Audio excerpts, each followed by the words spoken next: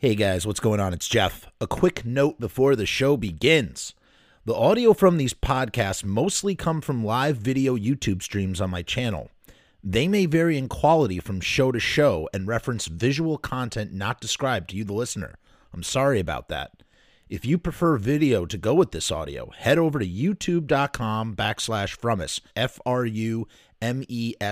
for the whole enchilada. Who doesn't like a whole enchilada anyway? I said, whoa, all I want is to know, whoa, all I want with just a touch of my burning hand. I send my Astro zombies to you know what this land. You know what that prime directive is out there, YouTube land. Hey now, what's going on? First stream of the month, starting it off right. Been doing a lot of clips lately, just sort of getting all of our eggs in one basket. I guess that's what we've been doing. Patreones, keep your eyes peeled for the latest chapter that we've been reading in the Return of the Living Dead novelization. That's for Patreons and YouTube members alike. For Patreon YouTube casualties, we have a brand new episode of the Lodi Files coming at you coming at you sooner than later as we continue on logging interviews, because that's what we do. So many fingers in the stew. All right, enough of this nonsense. Let's talk about corpses. One of my favorite subjects. Not really. Although I will say, I think one of the best punk rock songs of all time is Code Blue by TSOL. Not just because it's morally bankrupt, but because it's just, I can't think of anything more punk rock than the proclamation in the chorus of the song. It's just so snotty and adolescent, and it's there for shock value. It's there to make you feel a certain way, catch a certain feeling. But we're not talking about those corpses or those kinds of acts tonight. We're talking about medicine involving corpses, and not just any kind of medicine. We're talking about European corpse medicine. Imagine for a minute that corpse medicine could promise better health through cannibalism. What a notion. Let us dive in, shall we? Kids, open your textbooks to Atlas Obscura. We're doing another article from them. I love Atlas Obscura. One of my favorite, did you know, interesting factoid websites. This is written by Natalie Zarelli on October 31st, 2017. It's part of their 31 Days of Halloween. Take the fresh, unspotted cadaver of a red-headed man is how this begins. Talk about a sentence that's going to grab you right in and just sort of make you wonder at it all. In 17th century England, at the age of 23, Richard Baxter, writer of Protestant Christian works, was generally having a bad time. Every day he coughed, sometimes spitting blood. He had pains in his stomach. He suffered from daily flatulence, that means farts, and joint pains, and had bouts of scurvy, which is a nasty disease, by the way. Scurvy, we kind of shiver me timbers, scurvy, blah, blah, blah, blah, scurvy kids, yar, yar, yar, that kind of thing. Scurvy is like when you don't have enough vitamin C in your system, your joints and everything that bonds you together, you basically start falling apart. You know what it is? It's your scar tissue can't form anymore. So all of the scars that you've had over the course of your life just start splitting open. It's kind of imagine a immortal power. The idea that you're immortal, but if something changes, then suddenly every wound you've ever suffered over your vast immortal life reverses itself in some sort of twisted Dorian Gray styled looking at the painting and melting into a puddle of oblivion. Well, this is the mortal version of that, whereas you lose out on the vitamin C and your you can't produce any more scar tissue. Your scar tissue dissolves and disintegrates.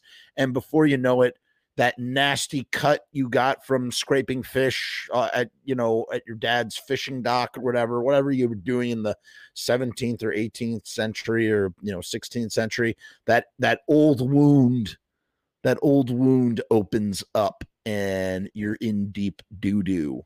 So that is so scurvy is a nasty sort of little thing, nasty little sitch right there. So having bouts of scurvy, and that's why they call them limeys, by the way. That's why it's kind of like a pejorative term. You call the British were called limeys because eventually they realized that they could drink lime juice to get the supplement that they needed of vitamin C in order to stave off scurvy. Yes, scurvy, dog. But that's the situation right there. That's the situation right there.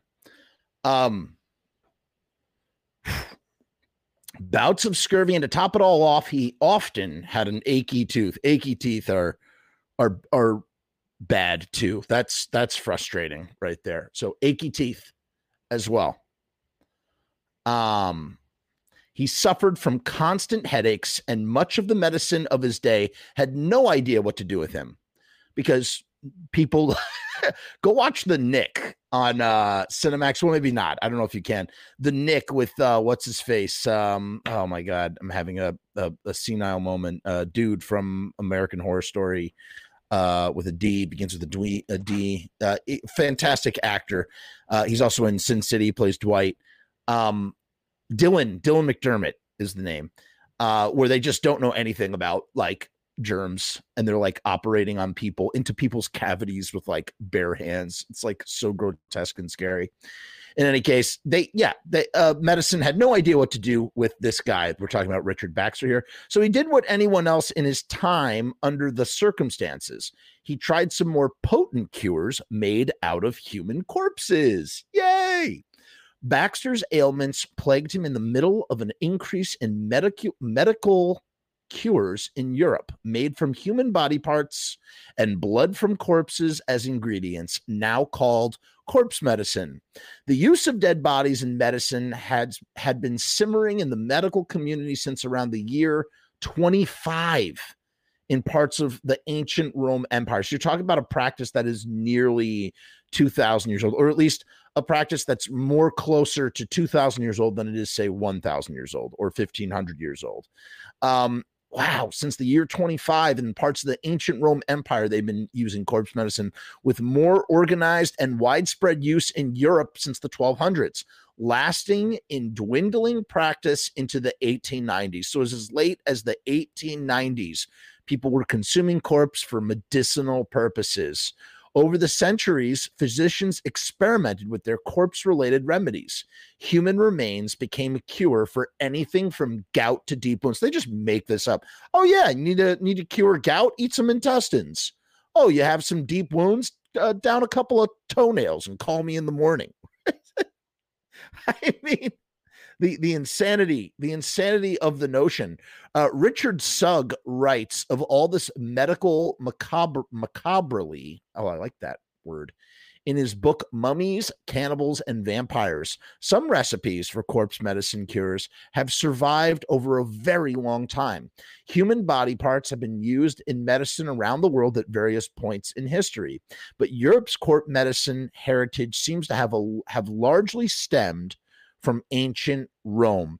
So, just real quick, just to add to that, an extension, at least maybe like if there's a branch, if there's a tree of medicine, right? Or pseudoscience medicine, whatever you want to call it.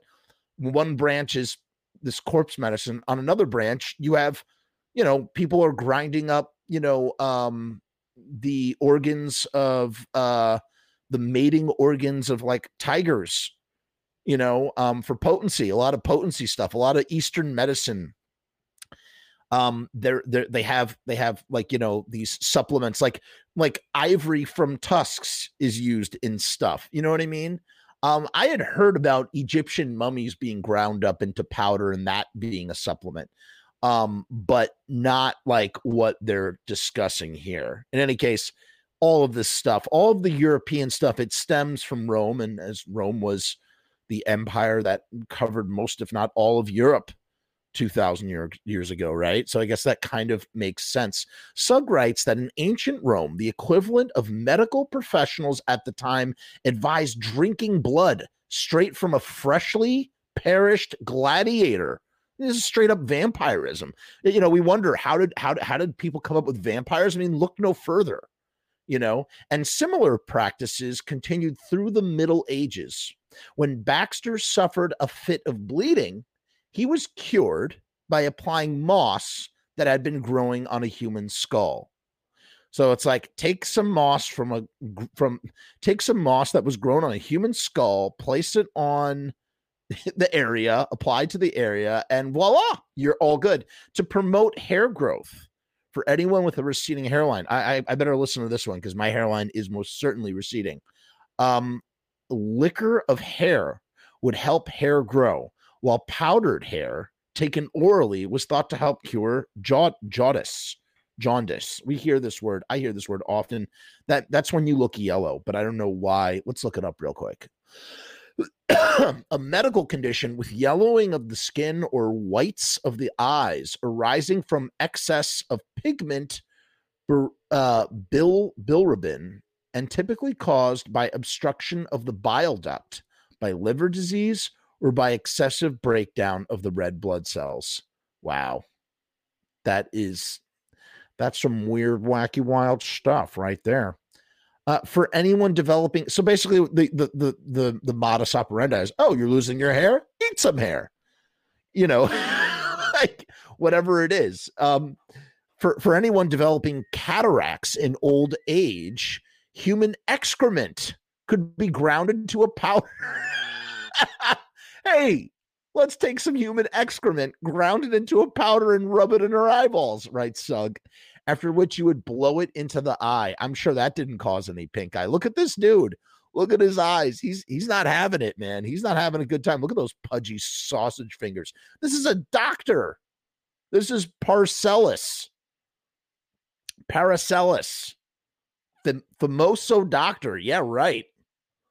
When people ate ground up body parts and body fluids, they believed that they were using powerful bodily forces to cure another body system issue. So that's ultimately, it's like everything that you hear about like vampirism, like you need to consume. Well, they say, you know, a vampire consumes blood because they don't have enough, they have a vitamin D deficiency or whatever. I mean, there's a thousand ways to try and like, you know, come up with some sort of pseudo-scientific reason why a supernatural creature does what it does. But ultimately, all of these things are sort of vampiric in nature, kind of similar to how, what's her name? Bathory, the countess who used the blood of virgins to for as a fountain of youth, because it made her skin look all nice. So Paracelsus was a 16th century Swiss physician with fat sausage fingers and a father of toxicology, believed that to cure an ailment, you needed to treat it with something similar. And many of the corpse medicine using doctors followed this lead.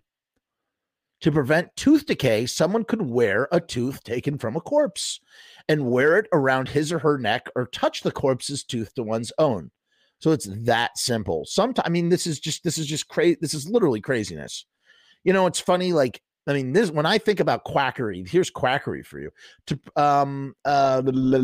Sometimes, according to Sugg, the belief that like cures like was in effect, but at other times the cure. So it's like if you get stabbed by a knife, if you just rub a knife on the wound, you'll be good as new. You know, take some bullets and rub them over bullet holes.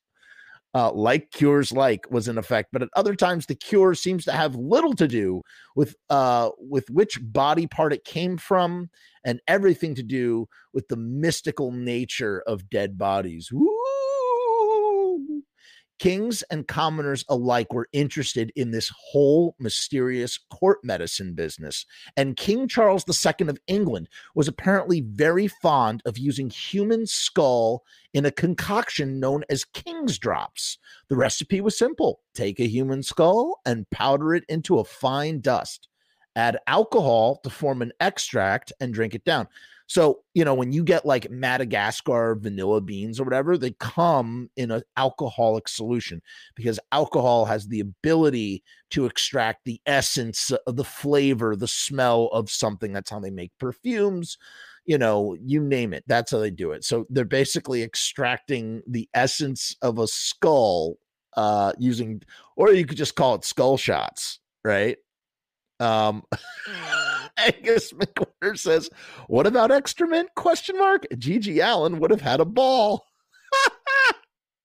You're so right. He would have loved that. He would have absolutely loved it. He would have found the cure for he would have been immortal. He would have solved the problem, right? He would have been just walking the earth for 1,000 years, just sampling his excrement and whatnot. What's going on, Rue Morgue? They do call us walking corpses, unholy living dead. So on his deathbed, Sugg writes that Charles II's doctors frantically used these drops along with a barrage of herbal enemas and treatments to no avail. So as he was dying on his deathbed, this dude, whether it was the doctors doing it or Charles himself, was just torturing himself by getting herbal, solutions shoved up his, butt because, as an enema, he's basically just taking it up the coast in order to get to extract it. Although apparently that is like a really good way. That's a really good way to, again, if you are into imbibing drugs, like the cannabis variety, you can brew cannabis into a tea, put it in a turkey baster, stick it up where the sun don't shine, and the cavity walls of your inner rectum the THC goes right into your bloodstream and you will be high as a kite. It's a quite an effective way to soak in drugs. And if that is your modus operandi, then more power to you. Wonderful. In any case, poor Charles is taking these herbal enemas. I mean, here's the thing. It's like, do you really want to be doing any sort of physicality like that on your deathbed? It's like you're on your deathbed. You're like not feeling very well. You got to get up. You got to bend over. They got to shove the tube up there and, squirt in all sorts of stuff to get it going. It's like, not like, what do you want that for? Just, lie down and be comfortable. You know what I mean? Instead of going to all this trouble when it's kind of futile, maybe. I don't know. It sounds like they were doing it in a last-ditch effort to save him. But it just sounds like disturbing a man on his deathbed with something that requires a sense of physicality to get to maneuver the procedure. And it just seems like what's the point? I don't know. I mean, if he was fully, if he had stood a chance of surviving, I'd say, hey, open up, man. Take 2, 3, 4 enemas daily. Make it happen. But it's like, if you're on your deathbed, what's the point? Why disturb them? And then they were also doing the drops too. The drops lived on, and they were sold in shops in London through the 1700s for what 18th century physicians called nervous complaints. They just made stuff up. And then this is literally how you get all those snake oils, right? But what's funny? You don't hear any snake oil enemas, right? I feel like in the 1800s, it just went out of fashion. It was not, even though it's the most effective way to take in a solution. I mean, that's what a suppository is. You ever see in Trainspotting? He has the heroin suppositories. If you've ever taken a suppository, I've had to do suppositories in the past, and what they do is they just dissolve. You stick them up there, they dissolve, and whew, right as rain. If you have trouble swallowing pills, suppositum. I don't know if oral medicine will work It's like it's going from ass to mouth. It's not ass to mouth, it's mouth to ass. Sorry, I cracked myself up. So ridiculous. That's why I love reading these articles, because you just like find so many ways to like riff on them and stuff. But they just would make this stuff up. Snake oil enemas. That's something I want to see. If there's an example, I want to read about it. I'm very curious to know how that worked. In some cases, physicians added exotic chocolate or other herbs into the mix.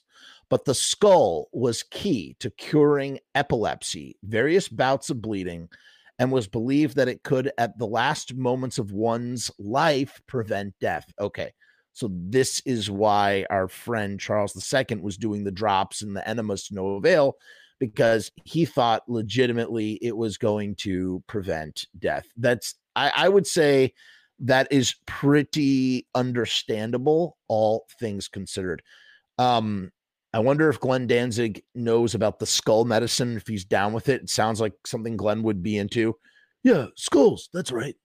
I just take a couple of these drops, I put them in my eyeballs, and, everything's okay.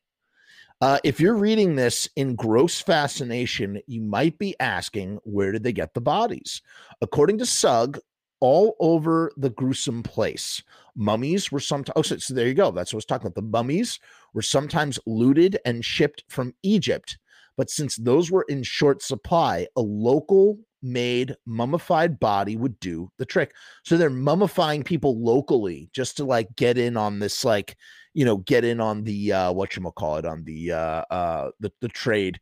Often the specific social role of a person in life dictated what their body was used, usually an executed criminal or one of the poor. In the UK, the Irish, who were I can't say that word, maligned, I know what it is, I just can't say it, maligned and colorized by England were a possible common source. Sugg writes that a 17th century physician named John Pommet of England noted that a specific moss found on skulls imported to England and Germany was from Ireland. These skulls, which were crushed into a fine powder, were used in wounds to stop bleeding and as a salve, though Sugg points out that any starch or powder would generally stop the bleeding. So maybe if you grind up the skull, it's kind of like a starchy substance or whatever. There you go. There's a painting of this dude, corpse medicine practitioner John Tradescant the Younger, with a moss-covered skull. How about them apples? So there you go. He's got a skull right up in that piece right there. What else?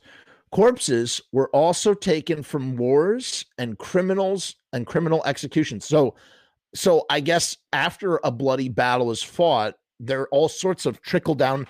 Would you call this a trickle down economy? Right? It's a trickle down economy. The big war is fought. Everybody dies. Then you get the ghouls. And what I mean by a ghoul is someone who sort of desecrates a dead body or a dead grave or whatever. And there's picking up skulls, collecting body parts. Why? They got to chop them up, turn them into medicine.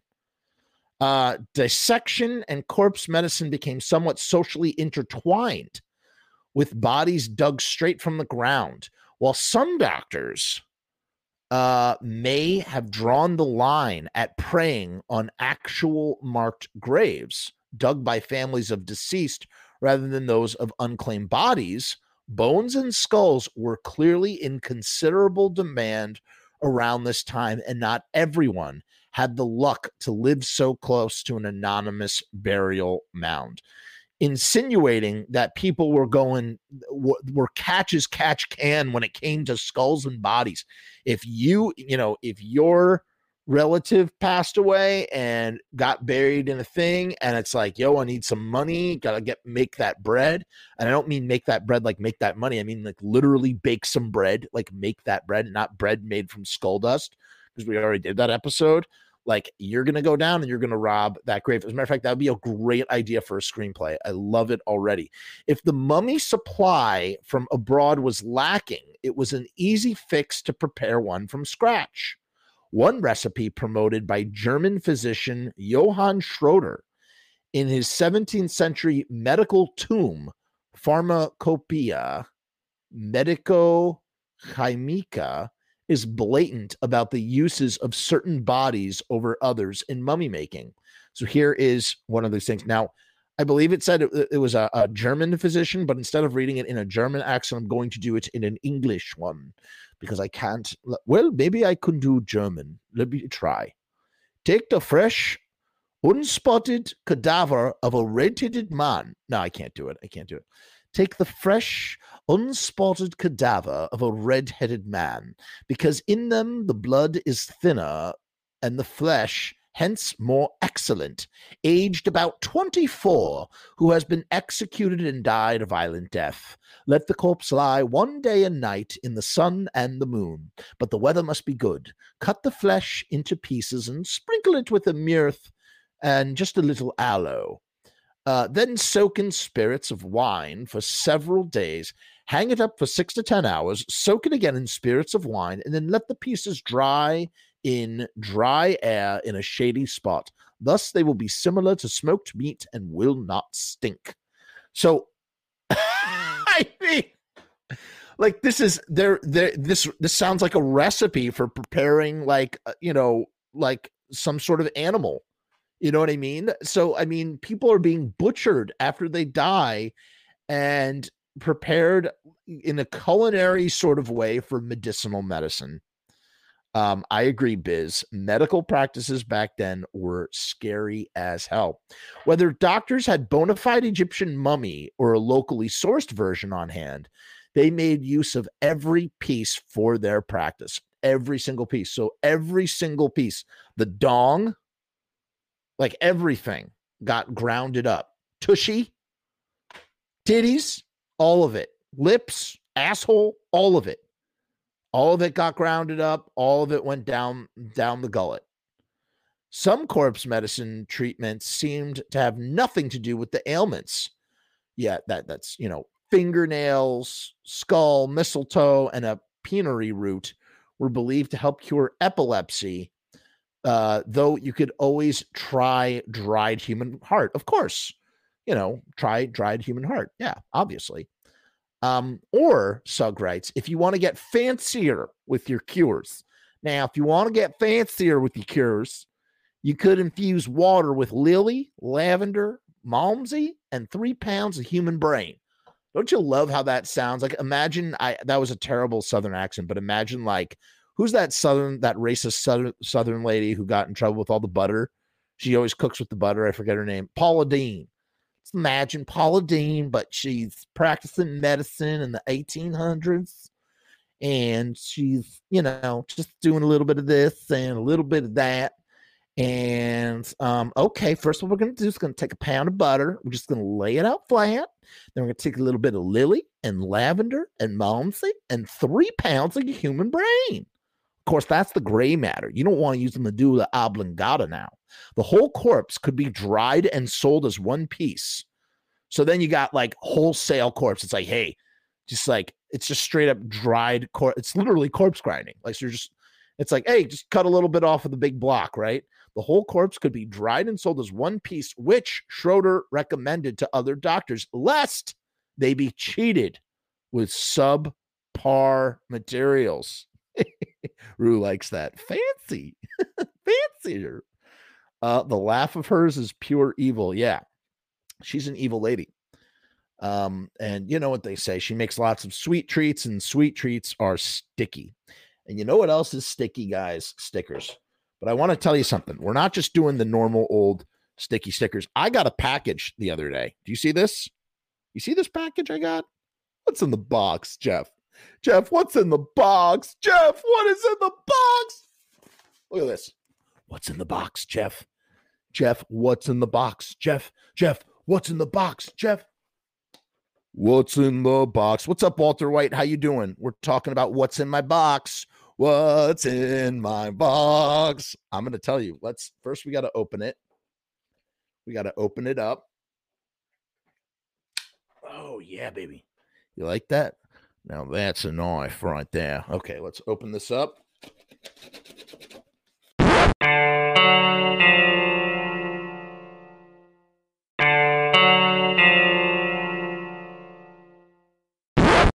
Just slicing this sucker open. Ooh. Just like a fresh human corpse. Oh, my goodness. Oh, well, no wonder it was so sticky. I was wondering what was in here. Look what we got from Riot Stickers.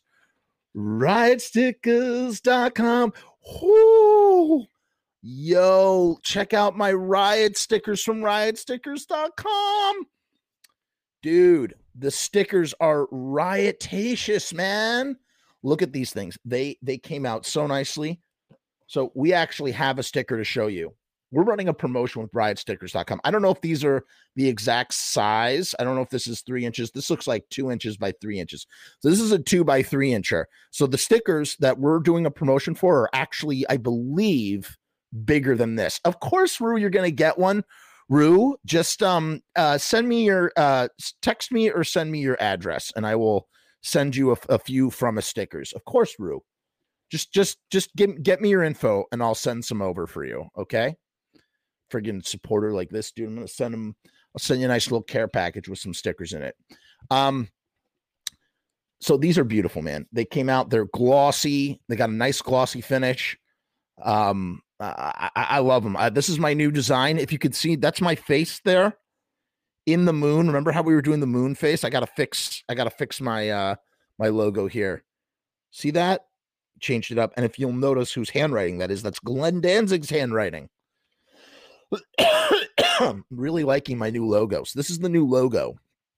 You know what I should have done, and I didn't think to? I should have put the YouTube channel down below, but I didn't think to do that. That's okay. It's still really cool. I'm so grateful to RiotStickers.com. What a fantastic sponsor. So let me tell you about the promotion that we're doing with RiotStickers.com. I've gone crazy. I got stickers coming out of my wazoo. What we're doing is you can get 50 3-inch by 3-inch stickers. Look at these. Look at these puppies. You see that? You hear that? Fresh bills. Fresh, clean bills. You can get 50 stickers for $29.50. Normally that's $59. $59. And again, look at the quality. See how shiny this is? Do you see the shine, the gloss, the veneer? I mean, this is some nice vinyl stickerage. So normally that would cost you $59. But when you use the promo code FROMUS and the special link that's down in the description here, use the special link down in the description here, you're going to get these for $29.50. And they're bigger than this one. This is I'm positive this is 3 inches right here. So it's this by this long. So it's really more like that's your total sticker. That's what your sticker is going to look like. That's the real estate you're going to have. This is the real estate you're going to be working with, I believe, RiotStickers.com. Okay. Which makes sense because that's what the first order of stickers that I did with RiotStickers.com. That was the size of them. So check out RiotStickers.com. Link down in the description. Use the promo code FROMUS and let's sing the fancy song.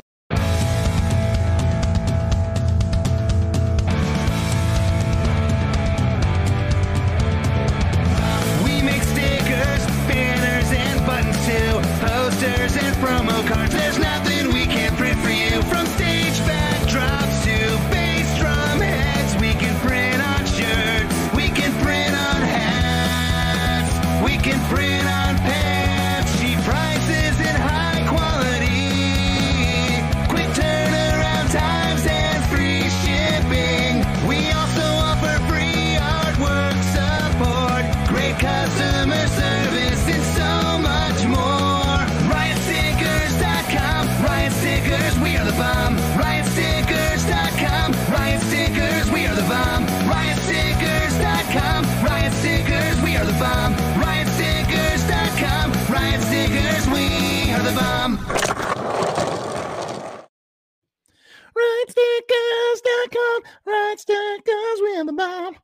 Wow, I love those. Big shout out to Sharpie Riot for the stickers. They're gorgeous. They're gorgeous. Thank you again. So glad to have them. I'm going to be slapping those every which way that I can. So anyway, back to our regularly scheduled. What's up, JD? How you doing? JD's throwing horns. Biz says, good to know corpse medicine is a dead practice. Whoa, zinger. That's a zinger right there. All right, let's get back at it, guys. Let's finish this. So check this out. This is a 17th century drawing, a depiction of mummies in their sarcophagi. I have actually been to Egypt and I have been inside pyramids, but that's a story for another day. When Rome, Biz says, when in Rome, do not always do as the Romans do. Woo-hoo! Ain't it the truth? Ain't it the truth? But I mean, look, this is all the rage. Notice what they call, how they spell mommies. It's M-O-M-I-E-S, mummies. Mummies. Oh, I guess it's kind of like the French way of saying it. Even the less preservable parts of the body were used. An ointment of human fat and cinnabar was said to cure patients of various ailments, including hydrophobia, now commonly known as rabies. So they thought hydrophobia was rabies. I mean, this is how crazy, like people thought, like, you know, we always complain about today's world, and you should complain about today's world. Just because you have it better than other people doesn't mean you shouldn't complain about your circumstances. That's not like a cue to say, then, you know, shut the F up. You should be grateful for what you have. While it's good to have some gratitude, you should still stand up for, you know, having it better. Like we should all have better, you know what I mean? In that kind of way. However, it is also good to look at the history as a reference to realize, to contextualize our grievances and understand that, like, look, at least we didn't live in an age where they mistaked rabies for hydrophobia, or they were consuming, you know, bodies for medicinal reasons. So, I mean, like, you know, like, again, it's all, you know, it's grass is always greener on the other side. To prepare human fat for use in this ointment, 18th century French pharmacist Comte Antoine Francois de Fourcroy called for cutting the fat into pieces with membranes and vessels separated. I mean, this is butchery, man. In his book, Elements of Chemistry and Natural History, in which he cites physicians using human fat in cures around Europe.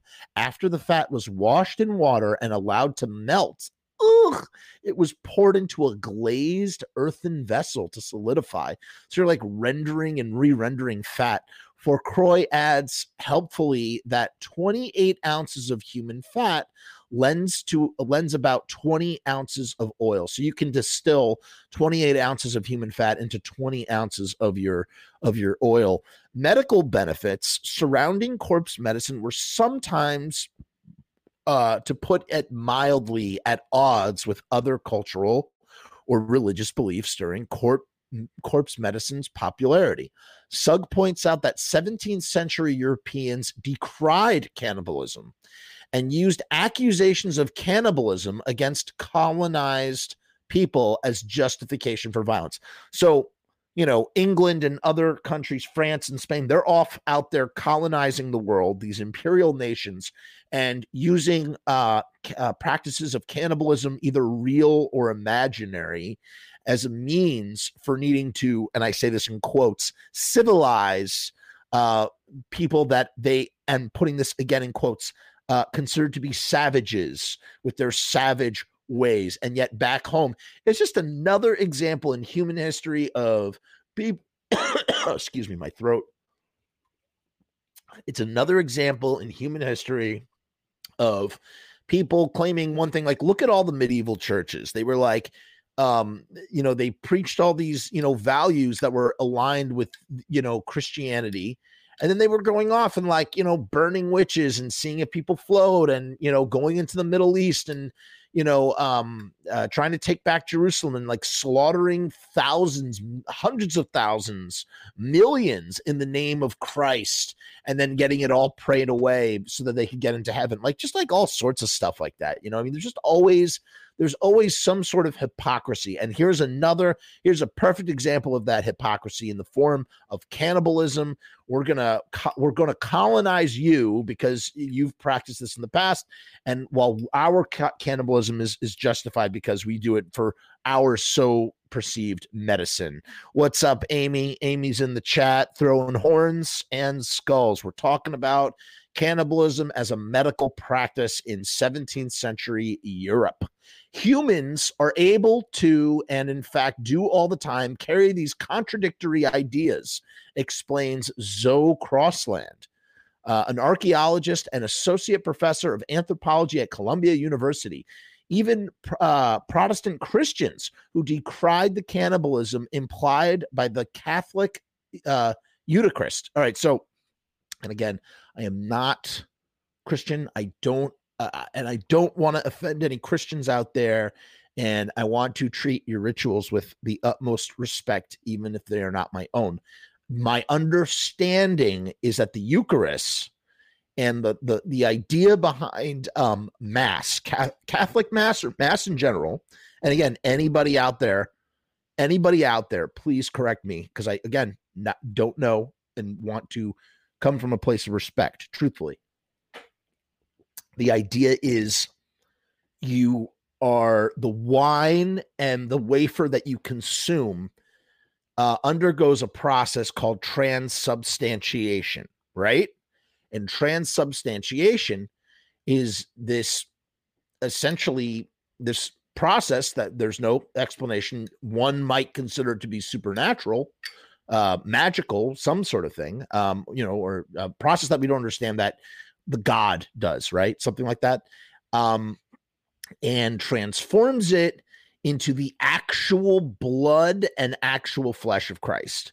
And then you are to consume it in this act. You are embodied. It says, eat, drink of my blood and eat of my flesh, something like that.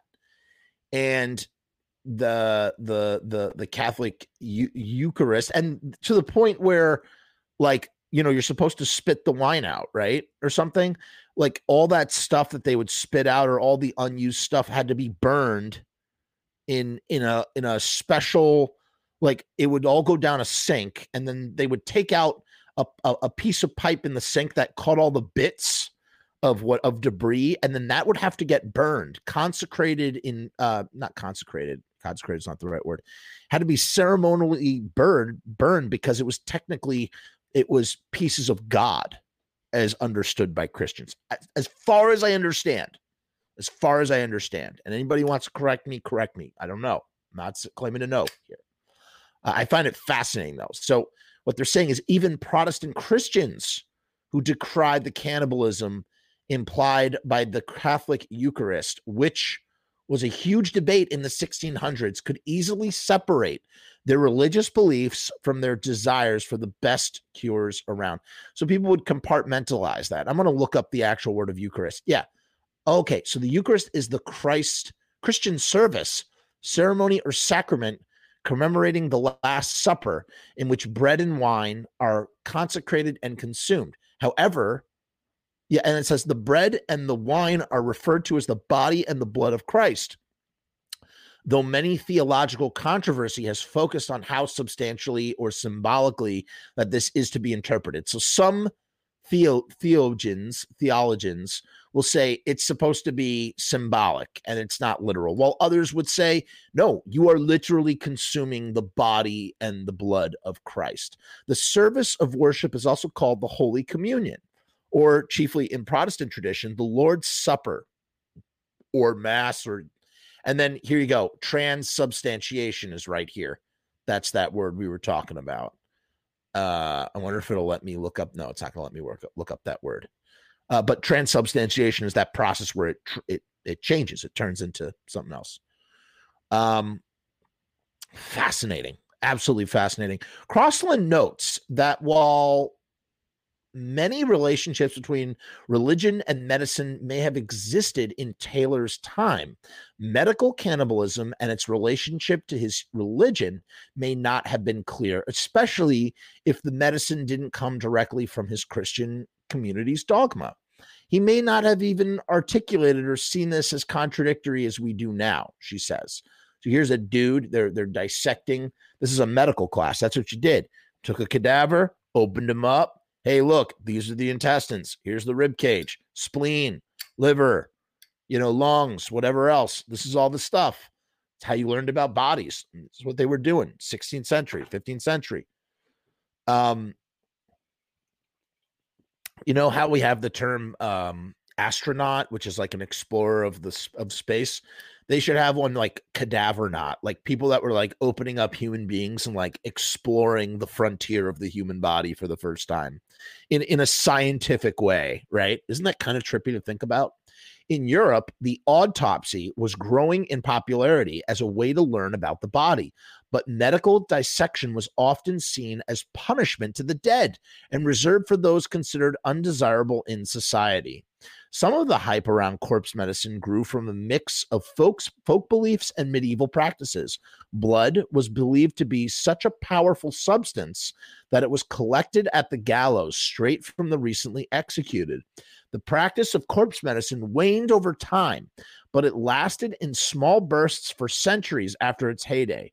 Sometimes and I'm sure in far off remote places where this stuff is sort of passed down through like families and stuff, whatever, like passed down in like small communities that maybe some of these traditions might still survive even to this day. Maybe, who knows? Sometimes any substance that touched or came from a dead body was seen as potentially healing, even into the 19th century in the UK. An 1893 collection of folk cures explains that coffin water is considered good for warts just because it was water that was soaking in a coffin. And the water with which a corpse has been washed had been recently given to a man in Glasgow as a remedy for fits. So a fit, a fit, like a misfit. No, like a fit. Let's see what a fit said. Fits are a sudden uncontrollable outbreak of intense emotion, laughter, coughing, or other activity. So it's an uncontrollable outbreak of intense emotion. I know what a fit is, but if you ask me to define it, like that's not easy to do. And so a guy is having fits, these uncontrollable bursts of emotions, and they're like, "Hey man, here, have some water that was used to wash a corpse. That'll cure your fit." Crazy. Angus McHorder says, "Thankfully, when I took communion in the Esophageal Church as a kid, it was only bread, a real wine, which I now consider myself a pagan." Haha. So, yeah, man. I mean, that's cool. I kind of consider myself to be pagan as well. I say on my on here all the time about how I'm a Jew, and I am. You never stop being a Jew. If you're born a Jew, you go through the circumcision, all that, you get bar mitzvah, you're a Jew. You're a Jew to the day you die. But I'm considering myself to be much more than just a Jew. And I guess I'm more pagan than anything else. I consider myself to be. I identify in that sort of way as well.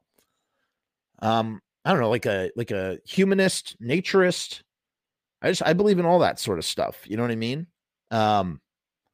So yeah, man. So Biz, it's not, I mean, I feel like there's a lot of people like us out there, who are just into that. I believe in nature, man, take it for what it means. I believe, well, we went down a whole rabbit hole last week. Go look at that to see what I believe. I'm not going to go through all that again, but I believe in a lot of stuff.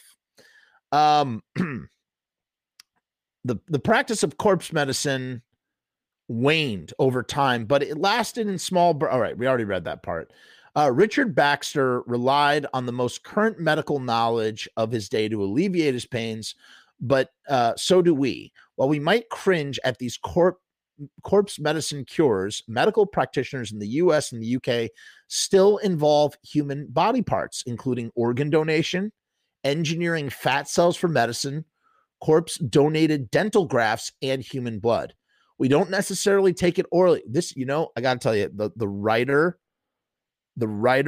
really sort of nails it home here by bringing it back around, saying that here we've just spent all this time sort of like gawking and guffawing at these crazy practices, when in reality we are still consuming human body parts, but we do it with science, with proven science. In particular, organ donation. We're still putting body parts into other body parts, and it gives life. Engineering fat cells, stem cell research, right? We're consuming, bodies in order to, however stem cell stuff works in a variety of ways, stem cell therapies and stuff, right? It's just interesting. It's just interesting how it's still going on. Corpse donated dental grafts and human blood. Again, you're giving blood and you're consuming blood, except we're doing it in the right. We're using our correct blood type, so it doesn't hurt us. We're not leaking our blood out because we consider it to be bad blood. We're taking the blood out because we want to put it in someone else who has the same blood type as us, so that they can have more blood. Necessarily take it orally, but we do use blood in all sorts of ways, with inoculations and blood transfusions among them.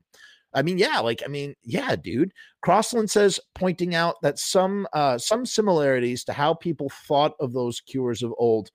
We get it from the living, not from the dead, but we don't view that as cannibalistic. We see that as part of the medical world. I really want to hand it to the writer here for just sort of taking it home with that. It's like meant to be like a gawky, like freak article, like, oh, look what these people from a long time ago used to do those. Natalie did a great job. Natalie Zarelli for Atlas Obscura. JD says Jewish people are really smart. Yes, they are. I mean, that's a blanket statement. There are many who, it's just like anybody else. We have our smarties and we have our dummies, but you will see a high percentage of not Nobel Prize winners are Jewish, something like that. That again is a gross generalization that I shouldn't make. I don't think. I'm not sure how that stuff works. I'm just going to shut up. Not going to talk about it. Not going to talk about that. Right. Semantics. Exactly. Okay.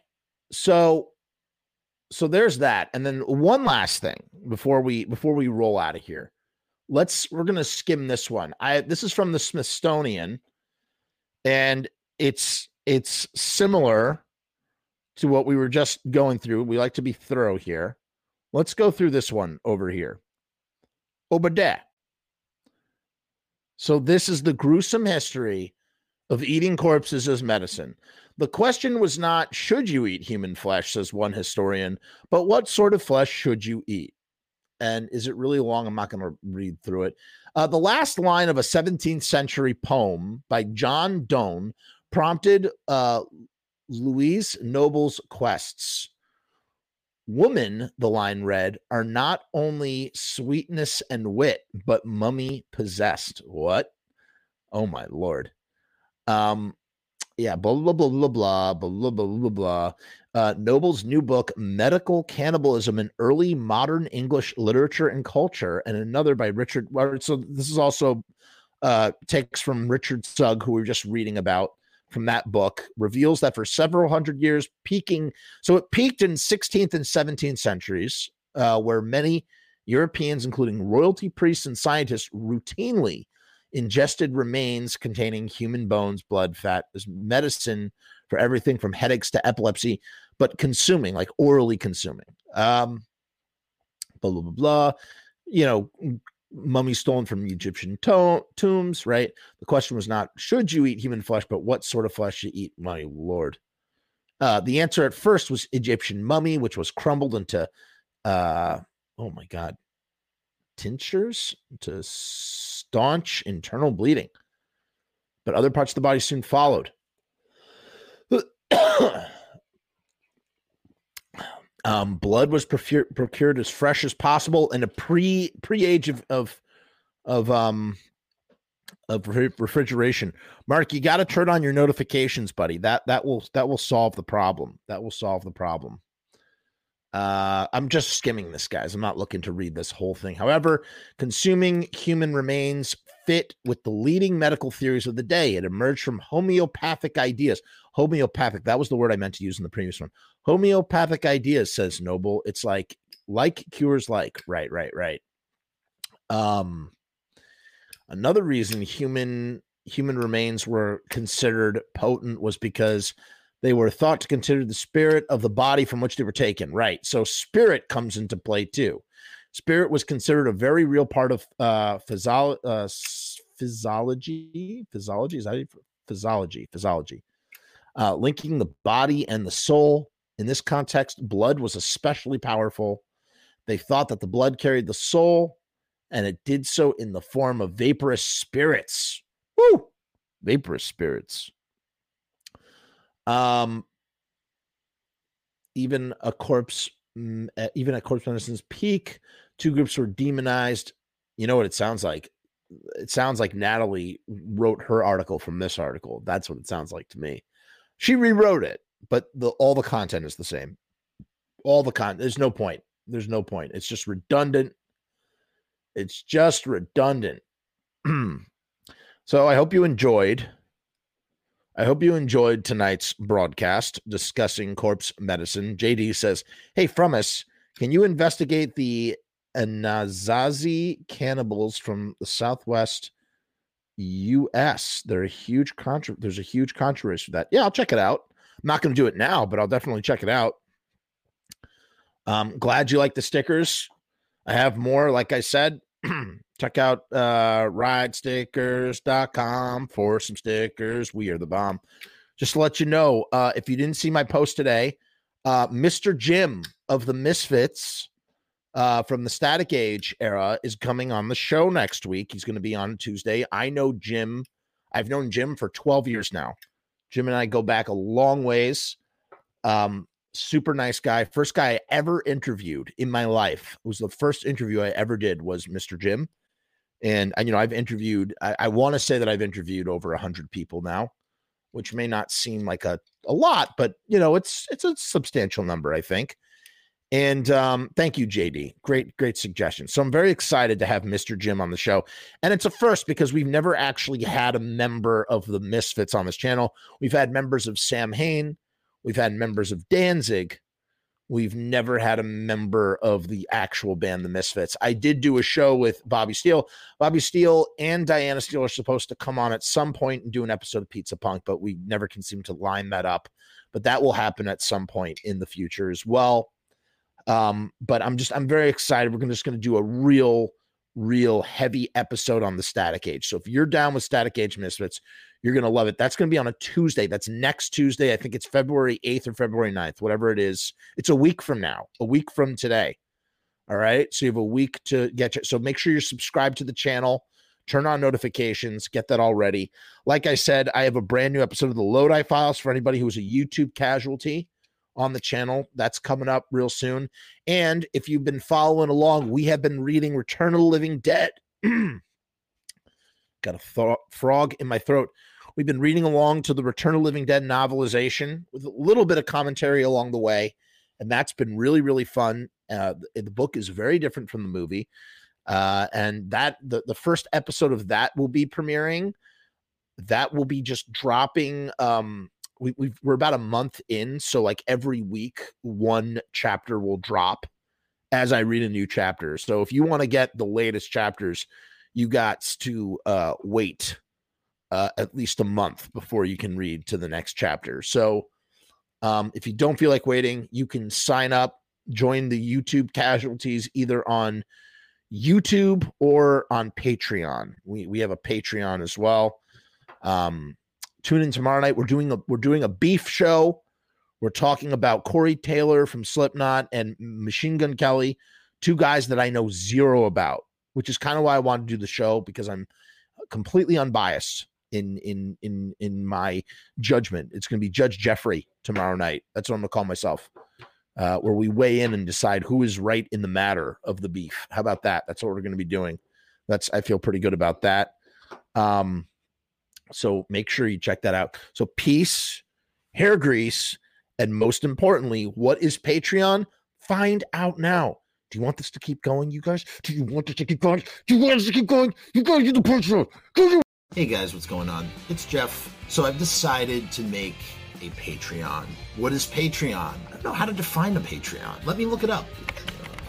Patreon is a membership platform that makes it very easy for creators to get paid for the things that they're already creating. I want to do it full time. I want this to be my full-time job. In my efforts to make that happen, I've set up this platform. Is it going to work? Is it going to be successful? I don't know, but I would rather try and crash and burn than not try at all. The goal is to create enough passive revenue so that I can continue to do this full-time, uninterrupted. Why? Because I love to do this. I love creating content. I love making videos. I love shooting films. I love doing podcasts. In case you couldn't tell, I love to talk and I never shut the fuck up.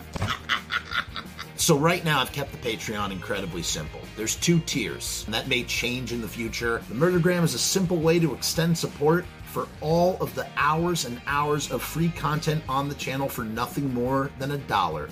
38 cents goes to Patreon. What's $1.38, eh? It's less than a cup of coffee, but it's a great way that you can show support for very little effort. When you divide that $1.38 by the hours and hours and hours of time spent listening to this endless drivel of content, the dollar cost average works out. Next up is the YouTube Casualty for $6.66.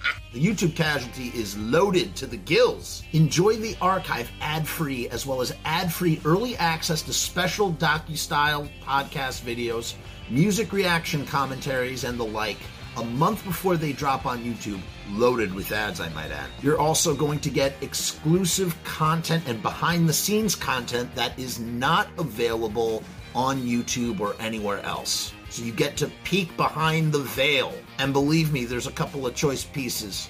Most of all, more than anything, whether you join the Patreon or not, I just want to thank each and every one of you that comes to the channel, that watches all the shows, that leaves comments, that participates, that subscribes. That's really the most important thing. This is just trying to find a way to earn a living as an artist. And with that, thank you for my TED Talk. Join the Patreon, because we need you!